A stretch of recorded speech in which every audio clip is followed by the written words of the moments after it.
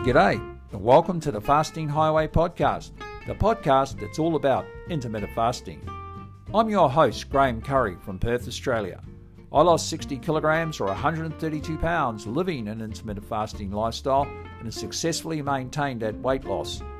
I'm also the author of the Amazon category best-selling book, The Fasting Highway, which will give you a great insight into what it's actually like to live it day to day, how to get started, what it's about, what are some of the health benefits that come from it, and how to turn it into a successful long-term lifestyle. In this series of podcasts, you'll be hearing from people from all over the world, from the beginners to the experienced and those that are on the journey.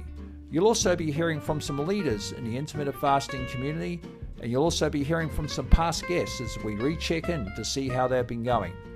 And thank you for joining us here on the Fasting Highway. Enjoy the show. G'day, and welcome to the Fasting Highway podcast. And this is episode 196, brought to you by our Patreon members community. Without the support of our patrons, we simply could not be bringing you this podcast each and every week, commercial free. If you'd like to come and get some extra accountability with your intermittent fasting lifestyle, you may like to join our Patreon community. We do 2 Zoom accountability meetings each month, 2 in the Northern Hemisphere, 2 in the Southern Hemisphere, hosted by myself, as well as bonus content, bonus podcasts, and bonus discussion topics in our Patreon community each and every week. And you can find out the information there by going to the show notes and clicking on the link at www.patreon.com/The Fasting Highway.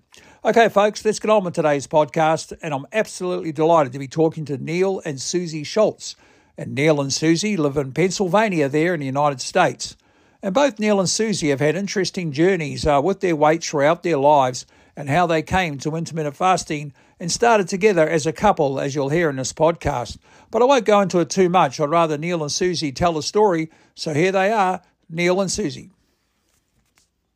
Oh, g'day, Neil and Suzi, and welcome to the Fasting Highway. And thank you so much for joining me. Yeah, hi, Graham. Thank you. Thanks for having us. It's an honor to be on your program. Listen to every one of your podcasts. Well, that's an honor for me, mate, and thank you so much, Neil. I really appreciate it. So, Neil and Suzi, what we might do is get your backstory, and seeing as we heard in the bio there, you guys started at the same time, more or less. Neil, I might get you to cover off on the backstory part about how you found your way to intermittent fasting and how you and Suzi got going with it. Yes, it's a unique story. My sister and I are always into health and weight loss and exercising and trying to be healthy. And she sent me a message one day and said, "You have to listen to this YouTube video."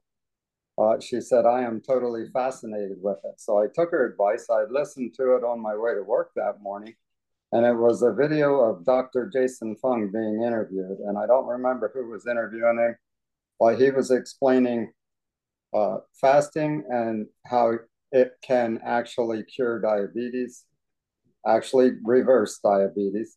And he explained fasting and how hunger isn't real. And I was totally fascinated with it myself. And I listened to that 20-minute podcast. And when he said, "Hunger isn't real, it's a wave and it will go over you," I thought, well, I'll see how this goes. So that day at 11 o'clock, I had my snack, what I call a snack, which was routine at the time. It was pepperoni and cheese melted together. I ate that, and then I did not eat anything until the following evening. So my first fast was a 36-hour, and I came home all too happy to explain to Suzi what I found. I got her to listen to it, and she had already toyed with it a little bit before.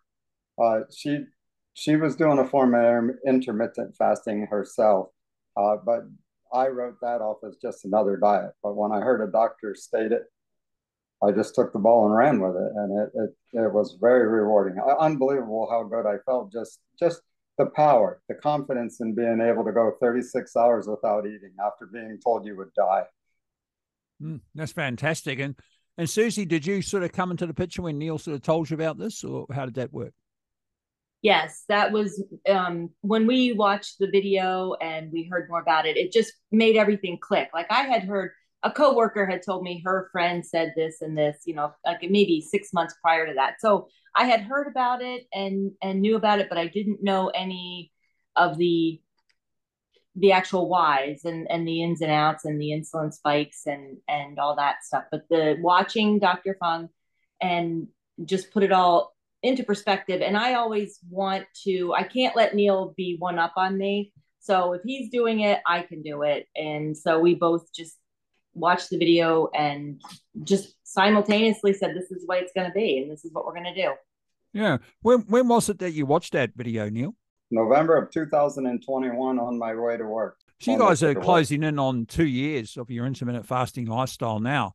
So we might I know folks out there listening like to know the stats. So we might start with you, Suzi. Your stats, if you don't mind sharing where your weight was when you first started nearly 2 years ago there, and just your height as well. People like to know that stuff. Sure. So my weight was about 235, 240. This is the first time my husband's hearing that. The actual weight. I am 5'5", and now I am 160. My goal is, and I got this from you, Graham. Like, don't make a goal, make a range. Range, yes. So make a range. So I would like to be between 135 and 145. I'm giving myself 10 pounds there. I did hit it once. I hit down 139 for a day. I just looked on my app, and it was back in March. And so I did, as you know, Graham, because I did reach out to you for a one-on-one a couple weeks ago, and we did that. I did have about a 20-pound weight gain. And speaking to you really helped. It's really put stuff into perspective. It reset me.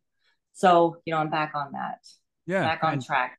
Well, amazing. Congratulations on that. I mean, 75 pounds in 2 years is crazy. That's fantastic. And you must feel so much better for it, and being 5'4" and carrying 235 or 106 kilograms for our southern listeners here.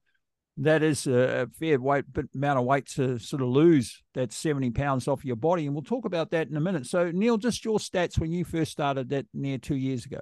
So near 2 years ago, I was when I started this, I was doing pretty strict keto from previous to that. So my high before this was about 190 pounds. My total high was about 220. But so from 190, I went down to right around 170. And so I was at 170 when I started intermittent fasting. And I made it all the way down to 129. And I'm now staying between 140 and 145. This morning I was 145. I too would like my range to be from 135 to 140. But I also am happy with 140 to 145. I can't even buy clothes that fit me here in the United States. Wow, that's fantastic. It's hard to find small for men. Very hard. Mate, you'd be riding in the Kentucky Derby at that rate. That's fantastic. And I'll tell you, between you've lost over 100 pounds. So that's quite incredible in itself as a couple, and it must have made such a difference to your lives. But, Suzi, we might start with you. When you first came to the fasting, you heard the video with Dr. Fung and you got into it. What was your protocol, and were you both doing the same protocol? How did you start? Yes, we did the same protocol together because that really helped us. We feed off each other. So if I knew, like, we would discuss it in the beginning of the week, usually, like Neil said, we started off with the 36-hour fast the first day. We were learning a lot about what happened. It was a game for us to find out what happened at this hour of when you start fasting, what happens at hour 10, what happens at hour 15. So we were always clocking it and counting our hours together. And we would be like, oh, this is what our body's doing now. I worked from home for the pandemic years. So I was always home. So we ate together. I would make dinner during my work day, and then he would come home and eat it. So when we did eat, and then I have now got a job for the past year in an office. I'm back in the office setting. So we do eat differently. A lot of times we don't even eat the same meal. I don't like to eat so late at night. When I get home it's almost 6:30, 7 o'clock at night. So he gets home around between 12 and 2. So he'll eat between 12 and 2, and then I will eat in the office. I a lot of times take my lunch and just eat it there.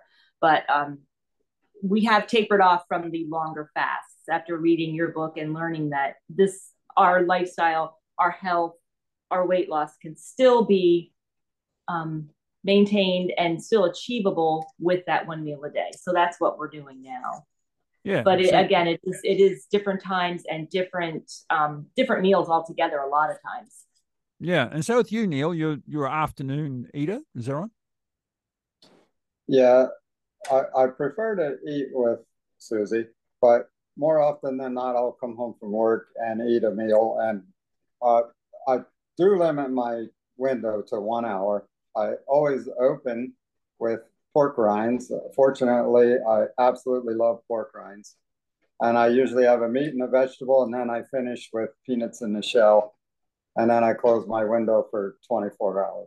Losing 100 pounds must have done so much for you guys as a couple, and your pictures say it all. You look so incredibly happy. I mean, I'm sure you were happy before, but I mean, it just that amount of weight, losing it together and the success that you've had, it must have really enhanced your life, Suzi.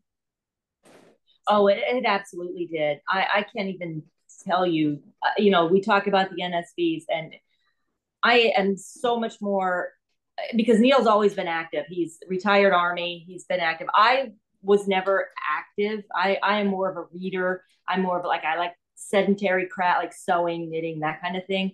But I have really ventured out now. We kayak together. We kayak in a double kayak. I would never have dreamed of even trying to do that because in my back of my head, I would always be afraid that I was too fat to get in it or too fat. I would take up the whole entire weight limit. But that's just freed us to do so much more now. I go on carnival rides. I go on fair rides, which I never would have before for fear of the seat not closing. There's that's exhausting, trying to keep up these mental things. Like I can't do that because I can't do this because I'm too fat or I'm too heavy. Going into a restaurant, looking at and you've heard this one before, I know, looking at the chairs. Am I going to fit in that chair? Is that chair going to be really unsteady underneath me? And as a couple, it's just opened up everything. I even went parasailing last year. I never would have done that, but I didn't even give it a thought. I was just like, nope, I'm going to do that now. Yeah. So we're just so excited that it's opened up our lives. Amazing. And that word freedom gets used a lot. And it is a freeing thing when you get the weight off your body and you can do those things. I mean, kayaking is so much fun. And you being able to do that, Suzi, especially with Neil, and do it as a couple, that's even more joy, so to speak. But, and you mentioned that, and it's so true. So many of us that have had issues with weight, we do worry about things like the chairs at restaurants. We do worry about the movie theaters, all of that. So, Neil, for you, the sort of non-scale victories Suzi sort of touched on there must have been a few for you along the way. Yeah, I had many non-scale victories. One of them was Suzi. Parasailing, that was unbelievably an NSV for the both of us.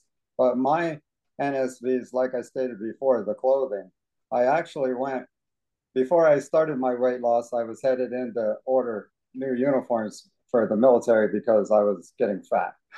And I was going to go from a 36 to a 38 waist. Well, I didn't do that, as you know, but just to sum it up, now my pants, I can wear 29s regularly, and some makes I can actually wear a 28-inch waist. I've had several pains. I used to be a runner, and I had plantar fasciitis, so I had to quit running. I no longer have any problems with that. I had pains in my hand to the point where I went to the doctor and got an injection, and the pain came back. So I had the pain. When I started fasting, that pain is completely gone. And to be honest with you, I have never felt as good in my life as I do right now at age 58. I do not recall feeling this good. Yeah. Tell us a bit about your military background, mate. What were you doing there? Yeah, so I did 8 years active duty United States Army. I got out for a short period of time and then joined the Pennsylvania Army National Guard. So I spent the next of I got a total of 20 years in service by doing the rest of it in the Army National Guard. And in 2004, I deployed to Iraq for a year. So I spent a year in Iraq in combat. So, but I do have a retired status. I'm a retired United States soldier at the moment, and we'll get to draw a pension in a couple of years. So, yeah. Well, thank you so much for your service, Neil. We really appreciate everything you guys do well, over there, and I'm sure everybody in your country does as well. So, yeah, we much appreciate it. But Suzi, like when you started with that protocol, did you guys get the message about the clean fast? Did you understand that, or was that something that came later? That is such a good question. That came much later. And that's, I looking back on it, I did lose weight, but Jason Fung and Megan Ramos, I have so much respect for them, but they don't stress the clean fast a whole lot. And I know that their focus is, I know Dr. Fung's focus was to get people, diabetics, to get them to become cured. They all I needed to hear was like they said it's okay if you need that shot of cream in your coffee, or if you need to eat an olive during or a piece of cheese during your fast. That's all I needed to hear. And so I would for the first year, I did not clean fast. I did not. Working from home, I was drinking coffee with my heavy cream and my sweet and low all day long. And also having a hunk of cheese here and there. So, until I actually read your book and realized how important and how much easier clean fasting makes the whole fasting journey. That's when that's when everything clicked for me when I read you. And I gave up my cream in my coffee. I gave up the sweet. No, I never was a big soda drinker. But I don't drink any of that. Anything with sweet and low, I don't use at all. It's just strictly clean fasting. Yeah. And it has made it much easier. So tell us about that. I mean, the switch from, we often hear people talking about they started off with dirty fasting, and then they sometimes they struggled to get through the fast, or they were going too long and they're white knuckling, and they had that feeling of when their window opened, all they wanted to do was eat. And that was a byproduct of, having those bits and pieces of food during their fast and the heavy whipping cream, thinking that food was coming. And when it wasn't, that's when it can be difficult. So did you notice that when you switched over, and how long did it sort of take, and what was some of the differences? I feel like it made it a lot easier right away. I did have a hard time with the coffee starting that. I never thought I would like black coffee. And I tell this story because it's so funny, but to me, when I finally made the realization that I had to stop the cream, I cried. I mourned it. Didn't I, Neil? I cried. And but then I got that realization, and it did not take long. It just switched right over and just made it much easier. And we got the Keto Mojo. So we monitor our ketones and our insulin levels, our glucose levels all the time. And it did make a big difference right away too. The insulin, or, the glucose dropped right away. Instead of, I was having like, I'm not sure how your measurements go in Australia there, but I know my numbers were like, I would wake up at like 85, 90 were my numbers, which are good. But then once I started to clean fast and stuff and just eat that one meal a day, I would wake up with like a 75. My ketones were like 0.5 to 1. So I was always, I've been in ketosis since I did go to the clean fasting, a lot quicker and a lot easier. Yeah. Was that the same for you, Neil? Yes. Well, fortunately, I liked black coffee, so that wasn't a problem for me. But the dirty fasting, we just went dirty fasting in the beginning because, like Suzi said, they said it was okay if it got you through. To have cream in your coffee or even a pickle during a fast is better if that gets you another whole day. But yeah, through listening to you and several others, I became a podcast junkie and a book junkie. I've listened to every audible book I could get my hands on. And I learned about the clean fasting, and it does make it much easier. And in the beginning, I chewed chewing gum and I drank a lot of diet soda through the whole entire thing. And I could still get my ketones all the way up to 6.0 or 5.5. It just seemed hard. And once you do a clean fast, all that goes away. It just seems easy. Yeah. OMAD is a no-brainer. It's just so easy to eat one meal a day. It's not even a thought anymore. It's habit. Yeah, we'll get to that in a minute.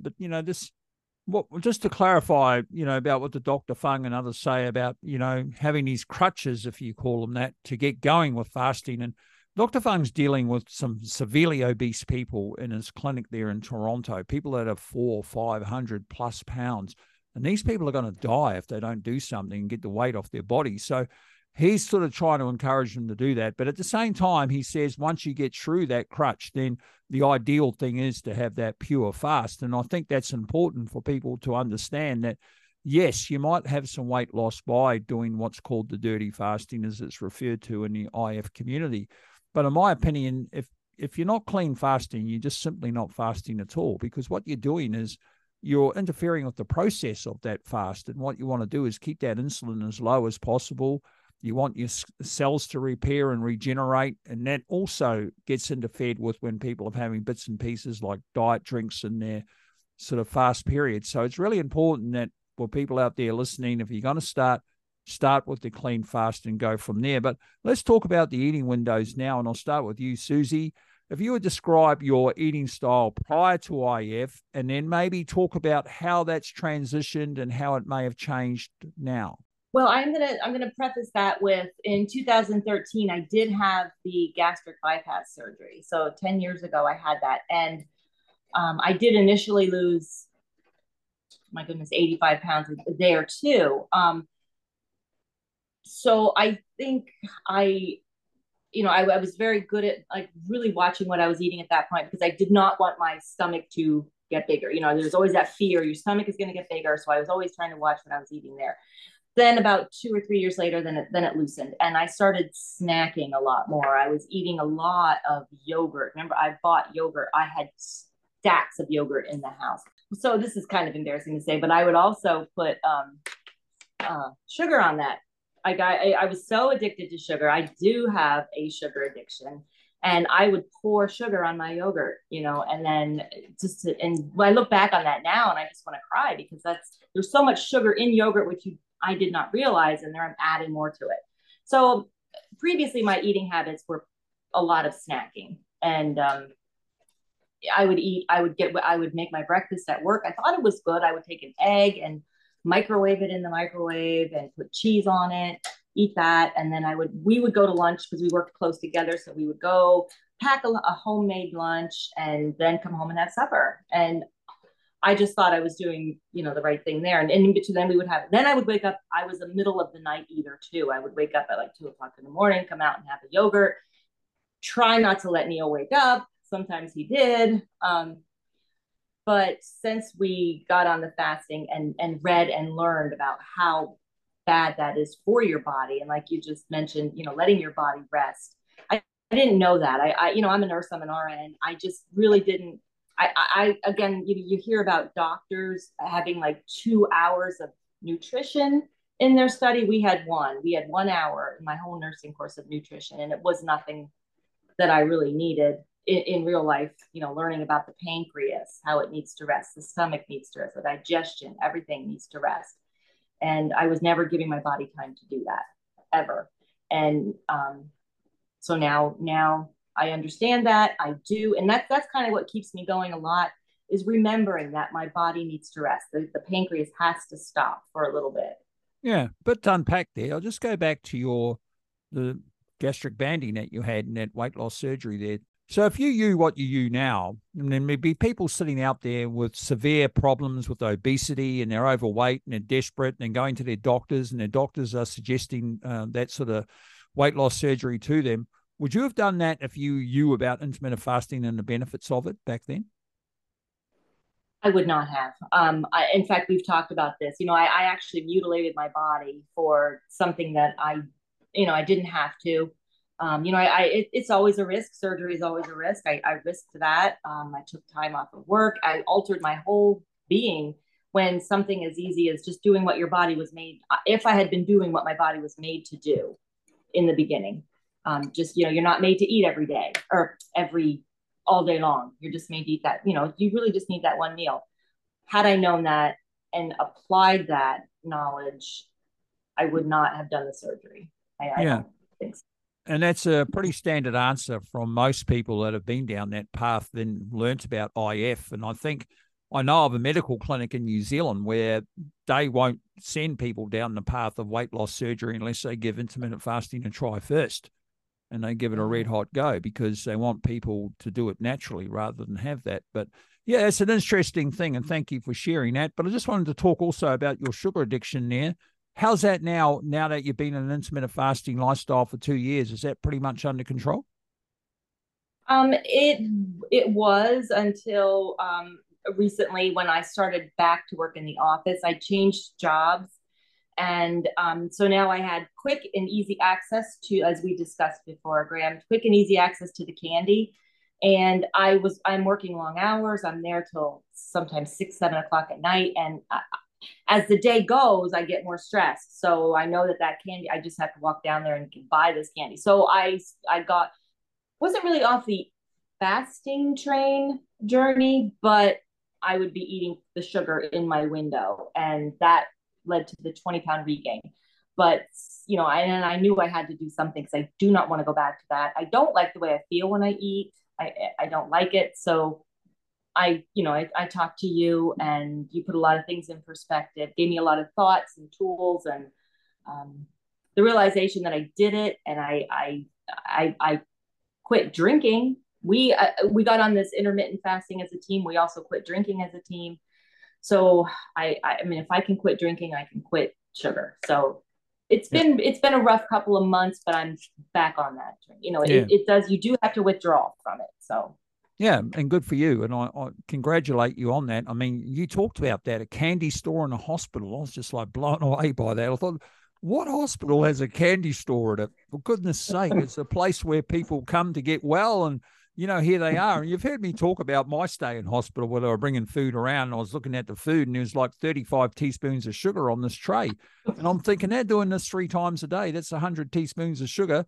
And they're only supposed to be giving us 8, according to the World Health Organization. And here's a hospital. This is a private hospital giving me 100 teaspoons of sugar a day to eat. And I was just like, no wonder we've got such a problem when our nutritionists that are organizing these meals in hospitals cannot see this. And then now you're telling me that there's a candy store in your hospital.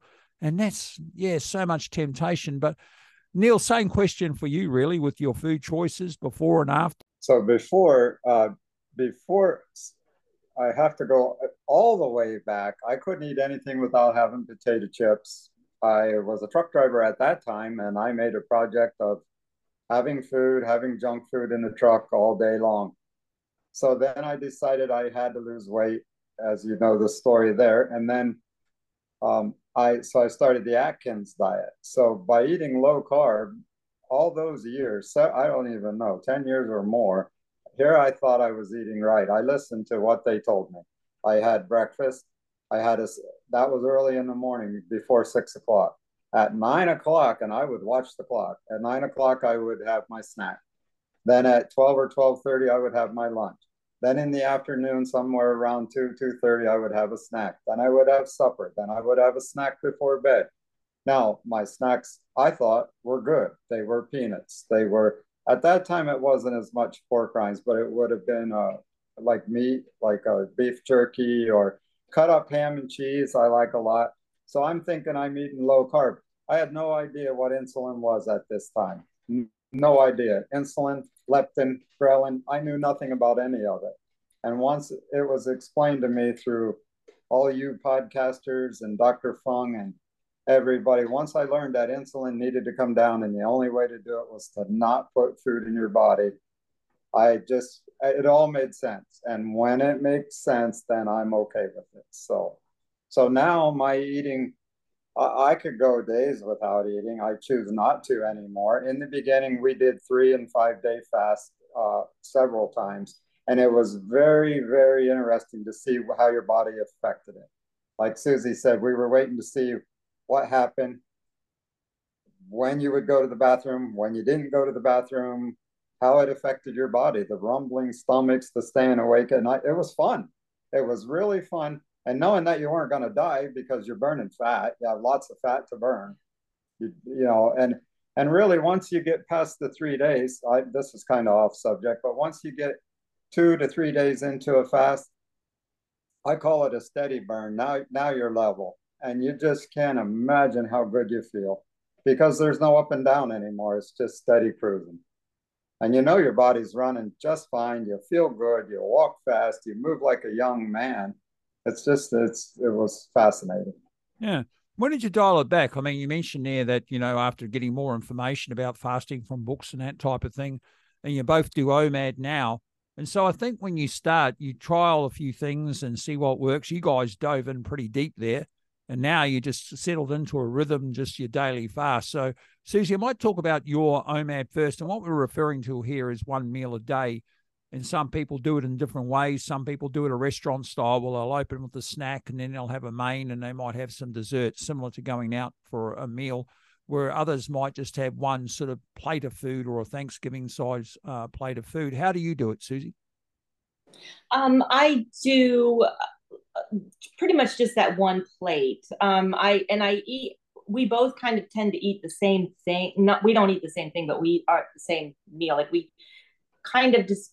I like my romaine lettuce. I have a particular salad dressing that I put on it, and my cheese. Which we discussed in our meeting. Like we like our gourmet cheeses. So I have my cheese. Sometimes I'll have some meat with that, a hamburger or something. But it's not. I mean, I enjoy meat, but I'm just not a big meat eater. So I just have that one plate usually. I don't think I get a lot of calories with it. I think still because of the gastric sleeve, I do get full pretty easy. And also the fasting reset. I know that resets you. So I do get full pretty easily. And so I do eat a lot of times at work. So I don't want to be eating a whole bunch of food like right there. I share an office with another woman, another nurse. So I don't want to be eating constantly. But so I just pretty much eat that one window and then be done with it. I don't eat for like an hour at a time. It usually takes me about half an hour to finish that. And I eat well, and I know you're not supposed to do this, but I do eat while I'm working. So yep. But I tried I know you always say you like your cream in your coffee as a dessert, or you open your meal with that, or part of your dessert. I just can't even do that anymore. I've tried that. I'm like, I'm going to do what Graham does, because I'm trying my cream, but it's just, I'm so full so I can't even do that. So yeah, you've reached the point of appetite correction and that sort of thing. But Neil, same thing for you, mate. Like, what's your style with the OMAD, and why do you like OMAD so much compared to what you started off with? Well, because the OMAD, as I said before, there's no thinking to it anymore. It's just I'm going to eat one meal a day whenever it suits. If Suzi does want a hamburger on the grill, I'll wait and eat with her. If she's eating at work, I'll eat when I get home from work. And like I said before, I'm addicted to pork rinds, which that's a lot better than sugar, I guess. So I open it with pork rinds, and then I eat like a meat and a vegetable of some sort, and then I eat shelled peanuts afterwards, like a good size handful. It keeps me in ketosis, and it makes me feel good. And I feel so satiated after I'm done eating that literally I just do not want anything else. I am completely satisfied. Yeah. So the OMAD is your jam, so to speak, and the same for Suzi now. That's what you do. And for me, it's just the fact that I like eating once a day, and it's autopilot for me as well. I mean, I don't think about it. I wake up in the morning, I go about my fast.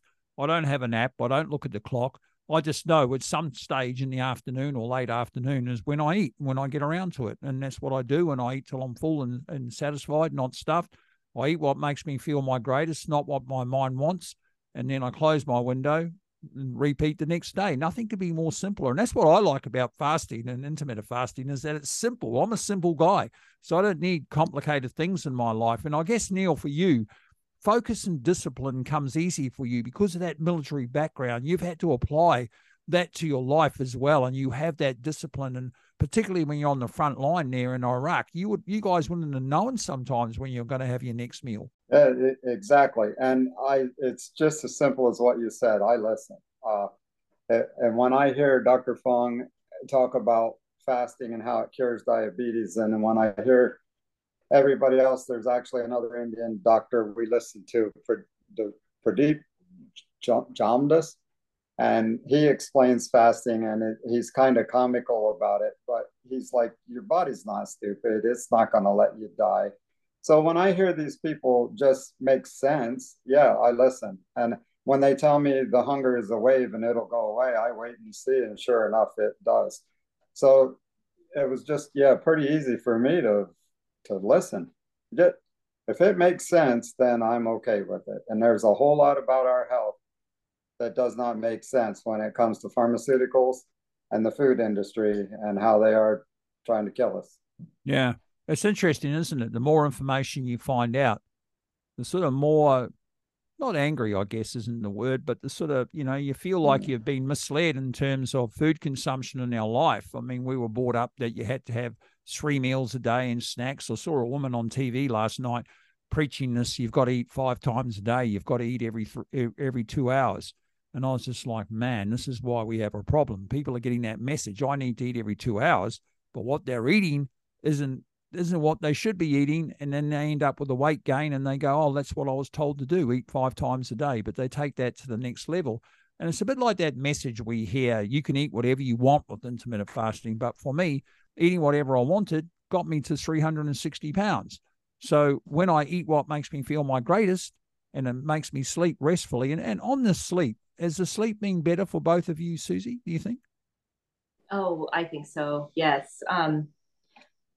I feel like it is. Like Neil goes to bed. We go to bed together, but he falls asleep right away. I feel a lot more rested when I wake up in the morning. I don't feel like we get up as much in the middle of the night to go, but it's just been very restful, our sleep. And I know how important sleep is, for your health. So that's another win. Yeah, because you guys have got children and grandchildren? Yes. Yep. We have 3 children together. He has 2 daughters and I have 1 son, and we have one granddaughter and then another grandson on the way.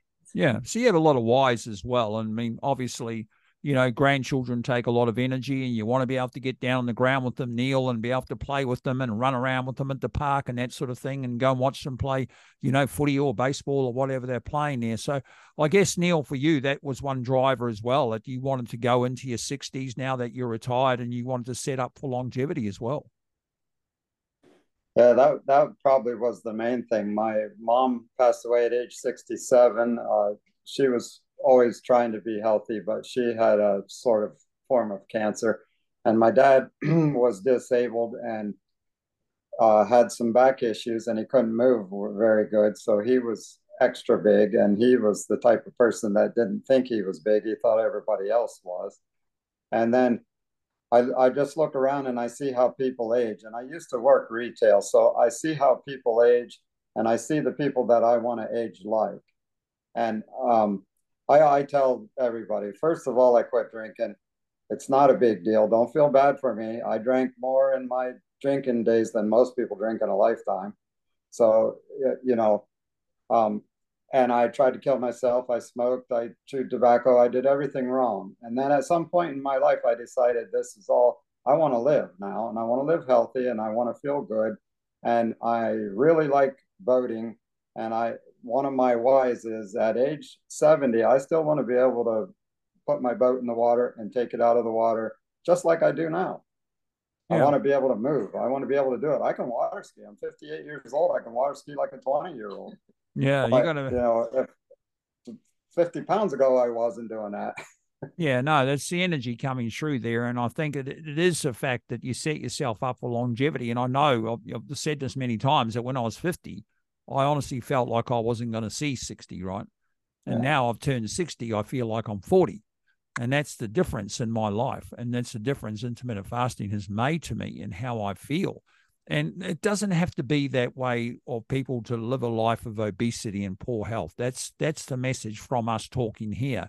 And if somebody out there is listening and you've got poor health, you're carrying a lot of weight, you're desperate, you don't know what to do, then give it a go. You've got nothing to lose. I mean, the thing you have to lose is your life maybe, and also the quality of your life, because if you go to hospitals and you walk into a emergency room or just walk through a hospital, and what you notice is that there's a lot of people that are debilitated, and most of them are carrying a lot of weight.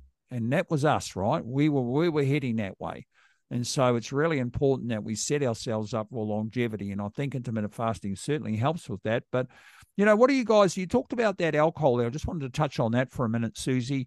When did you decide to give that up, and what was the why behind that? The why was I never really drank until I'm like 5 years right after my gastric bypass surgery. So, which is a common theme. I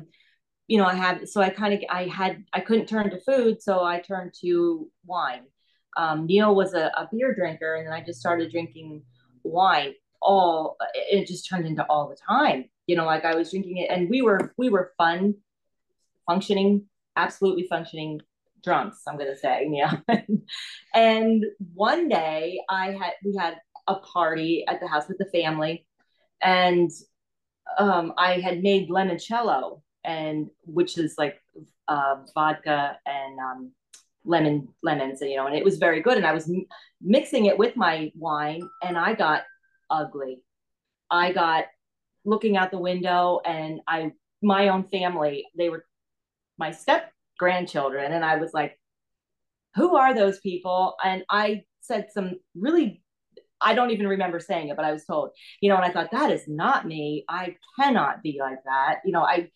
This is ridiculous. So we both read a book. Again, we're very book people, I guess. We read this book, This Naked Mind, and we read it. I read it. He listened to the audio, and we never took another drink. Never took another drink. And that's been 5 or 6 years, 5 years now. It'll be 5 years.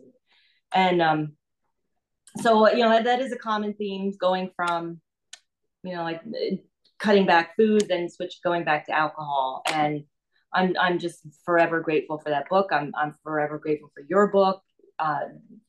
People out there have just changed our lives, changed us.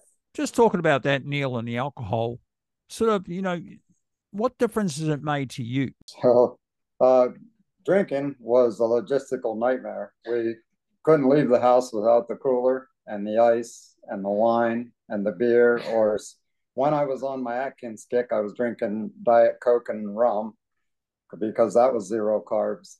So it was a logistical nightmare. It was taking a chance every time you drove anywhere, because we didn't go anywhere without alcohol. Now, we weren't stumbling down drunk, but you were drinking, probably to the point, I don't know how they do it over there, but here it's a DUI, and you get in trouble. And so all those worries are gone now. And of course, it's a big help in the weight loss field, because it's straight sugar plus alcohol. So you have everything going against you.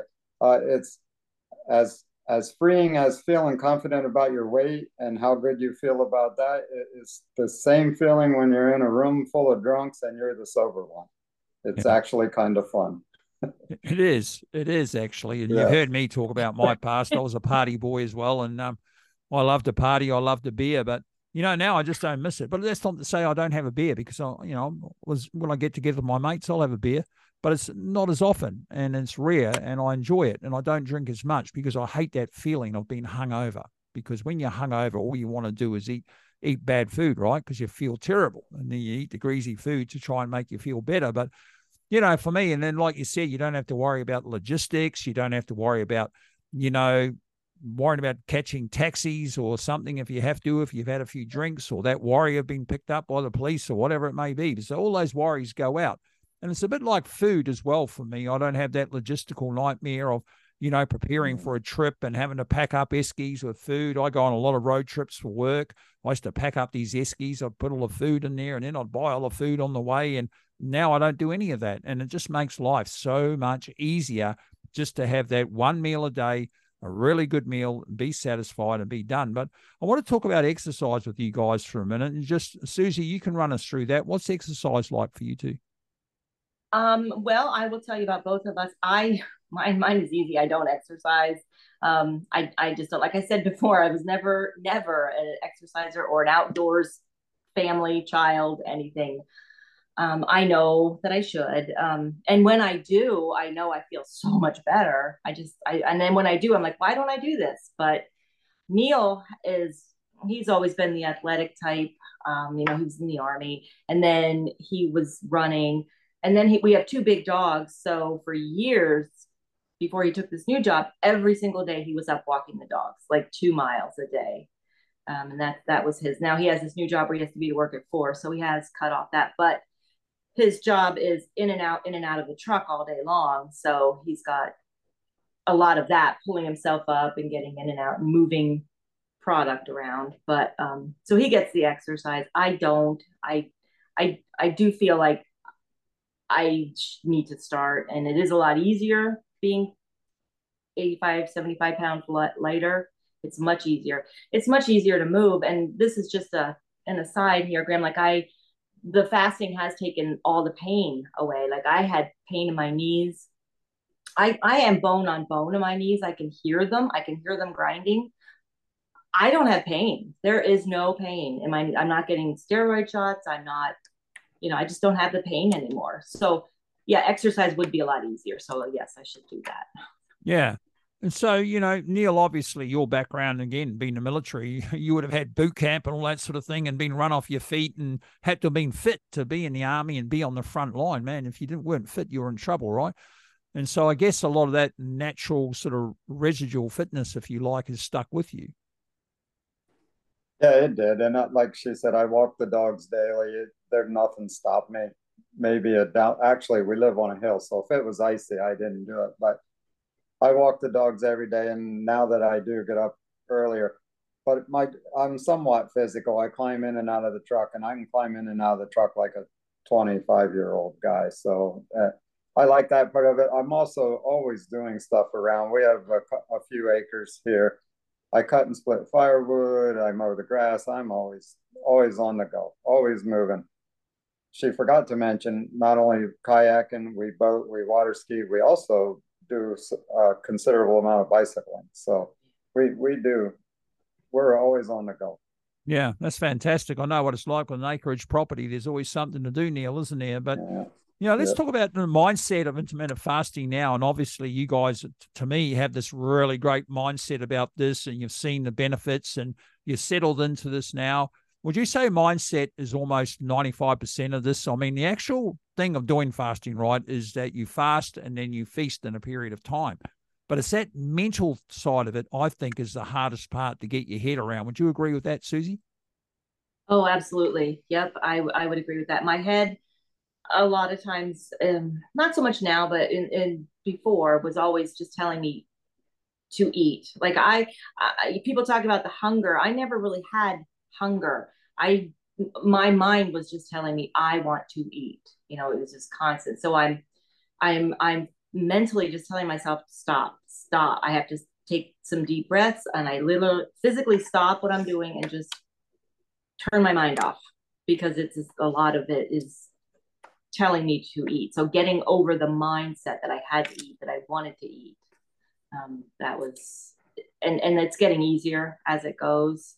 These 2 years, it has gotten a lot easier, but that was it for me, the mind more than the physical hunger. Yeah, and I think there's that, we all have that good and bad in us. We have good Graham and bad Graham. We have good Suzi and bad Suzi.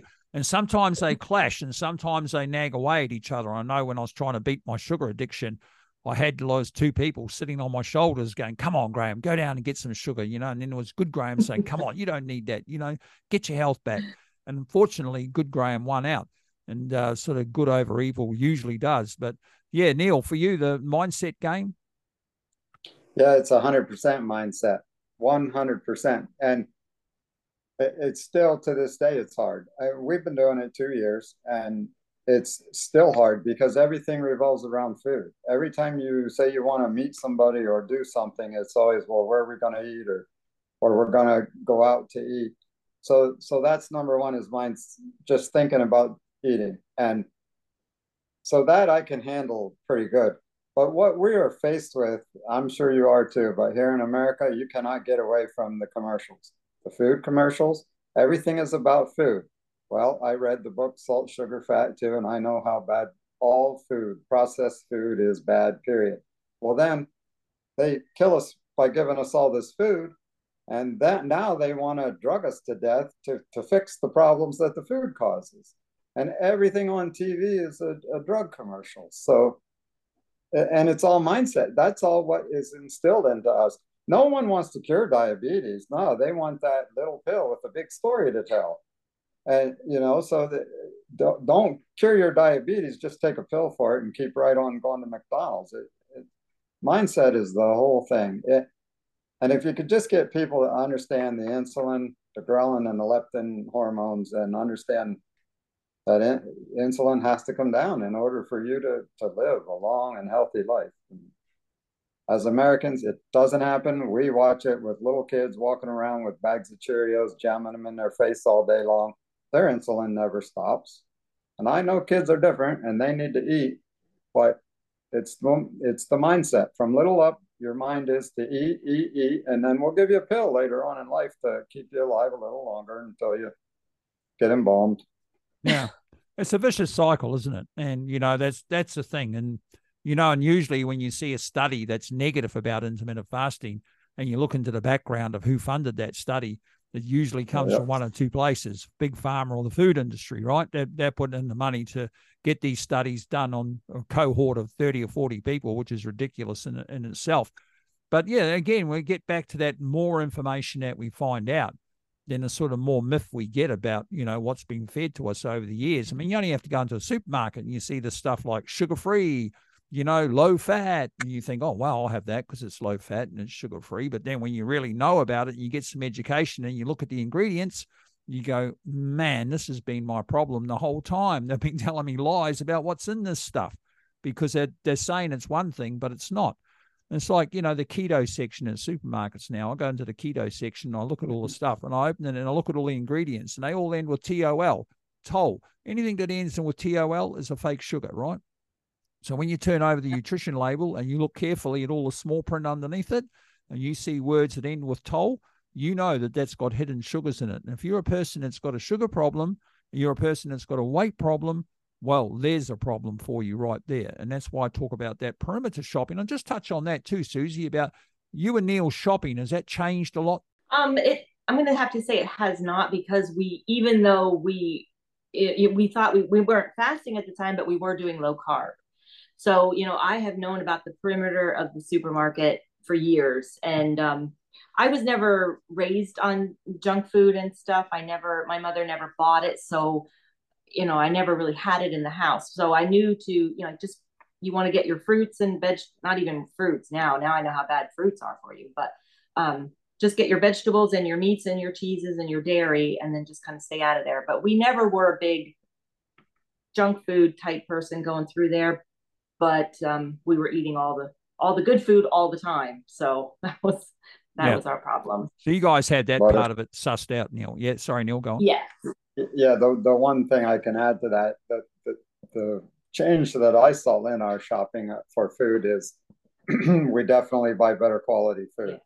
Yeah. We don't hesitate now to buy the cheese, that super fancy cheese, and the meat, we get local meat grown here and butchered on our own anyway, so the meat wasn't so big a deal. But yeah, we just buy better food, better quality food. So that's really what changed for me. Yeah, I think that's important, and if you can afford it, absolutely. And you know, there's some people out there that are struggling a bit, and they tend to try and find cheaper cuts of meat and that sort of thing. But you know, if you can, the better cuts of meat are better for you for sure, and the better quality cheeses and that sort of thing. And you know, and it does cost money. And people often ask me about how much money do I save with intermittent fasting, and I say none, because I spend it all on clothes and shoes. And that's what happened, because I had to go and buy all these clothes and shoes, right? And, you know, Neil, you've discovered this whole new world now. Now you mentioned you've had that problem with that. You've got down to so small there that you can't even find small men's clothes to wear, or a small man's suit and that sort of thing. And yeah, I think that's a huge thing that, you know, one of the big whys for me was being able to go and buy whatever clothing I wanted. And I've talked about this so many times, and obesity was choosing my clothing. I wasn't choosing it, and now I can. It's made a huge difference. And as a man, Neil, it makes you feel good, doesn't it, when you put on good clothes and you don't have to worry about they don't fit you? It makes you feel super good. You should see my closet. I can't get any more clothes in there. I buy clothes all the time just because I like the way they look. And so a side note, a real quick thing. We were at our local fair yesterday, and there's a old house there, a Barton house, and a lady was explaining a wool coat that a man owned, and she said she had to reline it, but the wool was of such quality that it just lasts forever. And she said people in those days invested in their clothing. And you know what? It occurred to me right there. I don't even think I told Susie this. It occurred to me that, yeah, they invested in their clothing because they knew they were going to wear it forever. They weren't going to balloon up, fatten out, and need the little pill to keep them alive. So you could, like now, that's like you said, Graham. When I buy clothing, I know I'm going to be able to wear it forever. So that's going to hang in my closet until I get tired of the way it looks, not because it isn't going to fit me. I think that's great. And, when you can go to your wardrobe season after season after season and you pull the clothes out that you wore that last season and they fit you so good, and you just go, wow. And for me, the qualification of intermittent fasting was keeping the weight off, right? Because getting weight off and keeping it off are two different things.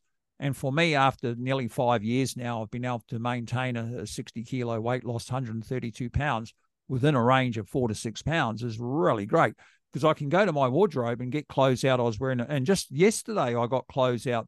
I'm going to the rugby in France in a couple of weeks' time. And last Rugby World Cup was in Japan. And I got the clothes out yesterday that I was wearing in Japan 4 years ago that I follow my team, the All Blacks, with. And they fit me exactly the same. And I just stood there and I thought, how great is this? That you can get clothes that you've had for 4 years, you put them on, and they fit you exactly the same way. And when I was obese, just the X's were getting added on. I'd go from X, X, X, X, X, X. And now there's very few X's on my clothes, and I'm happy about that. Was that the same for you, Susie, the freedom of shopping with that 75 pounds for clothes and that sort of thing? Oh, yeah, yes, absolutely, Graham. It was so freeing and so exciting. And I could go into, like, we travel a lot too. And one of my things I like to do is to go to the consignment shops, and I can go in there and actually find clothes in there. I'm buying small sizes, and I couldn't understand why there were all these nice clothes in size small. And he told me that's because people grow out of them and they have to give them away. But yeah, it's very nice. I can go into any store now that I want to, and I can pick out any dress. Like my son got married last year, and I didn't have to just take the dress that fit me. I could pick and choose the dress I wanted, and it's amazing. And that's, yeah, your health is important, but that is one of the best things about losing weight for me, is being able to buy whatever I want and wear clothes that I would never have worn before. Like, I'm wearing different styles now, and that's exciting. Very exciting. Yeah, I feel styles, colors. I Yep. tend to find we look at different colors, because now, sometimes when you're a big person, colors make you look bigger. You know what I mean? So when you're a normal sized person, you can wear vibrant colors. But yeah, you guys are very inspiring. But Neil, I might get you, but I'm going to close off in a minute. But if you're sitting around there with some of your ex-military mates or some of your fellow truck drivers, and you're having a chat about intermittent fasting, what would you tell them to get going? What would be some words of advice? So I could go on and on about this because that actually happened to me a lot. We talk about this often. The people that I worked retail, so I knew everybody in miles and miles and miles around me. They just knew who I was, and they saw me losing weight. And in the beginning, they were worried. And actually, more often than not, I got out. People assume you have cancer and you're dying. I had more than one person honestly ask me, how did you do it? And I'll tell you about one of those persons because it's very unique. He was a pizza maker. He owned a pizza shop. And he came up to me one day and he said, so truthfully, how did you lose the weight? I said to him, come on. And I took him in the back and I explained to him how I lost it, because you can't say it in public. People think you're wacko. So I explained to him intermittent fasting. I told him about Dr. Fung, and do you know he lost 2? He went right down almost to my size, and he makes pizza for a living. So main thing is most people. So to answer the question more, I have told many, many, many people, and there's really only about 3 that haven't taken it to heart. And we talk about this quite a bit, the people's lives that I affected. One guy actually came up, shook my hand, gave me a hug, and told me I saved his life. Because when I told him about intermittent fasting and insulin and how it changes your body, the next time I saw him, I barely recognized him. He was thin, he felt good. He showed me his pants and he said, I'm not going to change pants until I'm down more, but heck, he could have got another leg in there. So, I don't know. To me, you just need to listen. Everybody in the United States talks about listen to the science. Well, it's common sense, and science tells you can't eat all day long. You can't be eating and lose weight. So, yeah, that's fantastic, mate. I know that feeling well of when people come up to you and say those sorts of things. And I had a woman ring me in tears, and she was saying, her husband had reversed his life, if you like, and the path that he was on, morbid obesity. And this guy now, he looks amazing. I saw a photo of him yesterday. He's on holiday in Europe with his wife, and he looks incredible. And this guy was like well north of nearly 400 pounds at one stage. And he's now a fit, healthy guy. And I worked with him for quite some time, a few months to get him to a stage where he was on a right path, and then he did it for himself.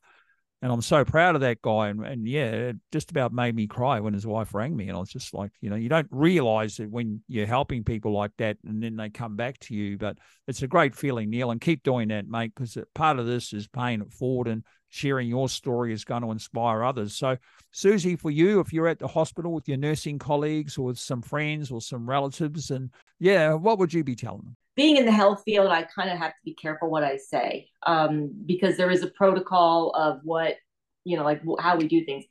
I have not had the success that he has had, that Neil has had with telling people. I've told my friends, because we worked from home from the pandemic and then we got together, they were kind of shocked and they didn't think it was safe, and they didn't think I looked healthy, and they thought I looked sick. And they really didn't want to listen, and then I started my new job looking like I do now, so they did not know what I looked like prior.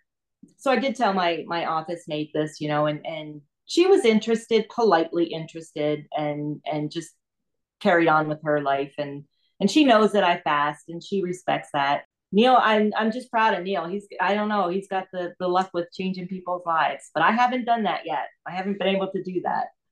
Well, you've just done it, because I can tell you right now, this podcast is heard in 53 countries around the world. Thousands of people a week listen to it. So, they hear your story, Suzi, and I can tell you that now, that somebody's going to contact you in some time, and they're going to say, you know what, I heard you on that podcast. I heard you and Neil talking, and you're going to inspire them to start. There's probably a couple sitting there right now saying, listen to this, we're going to give this a go, because this is how it works. We inspire each other. And by hearing these stories on the podcast and getting them out and around the world, this is how we're going to change. This is how we're going to get things going. But thank you so much, both of you, for joining us here on the Fasting Highway. You're very inspiring members of our Fasting Highway community and our Patreon group. So thank you once again. It was an honor. It was an honor. Thank you. And yes, thank you for everything you do. Thank you. That's okay. And I do it because of people like you. And it just, it's fantastic. I can't tell you how inspiring this has been for me. Thank you so much. Thank you.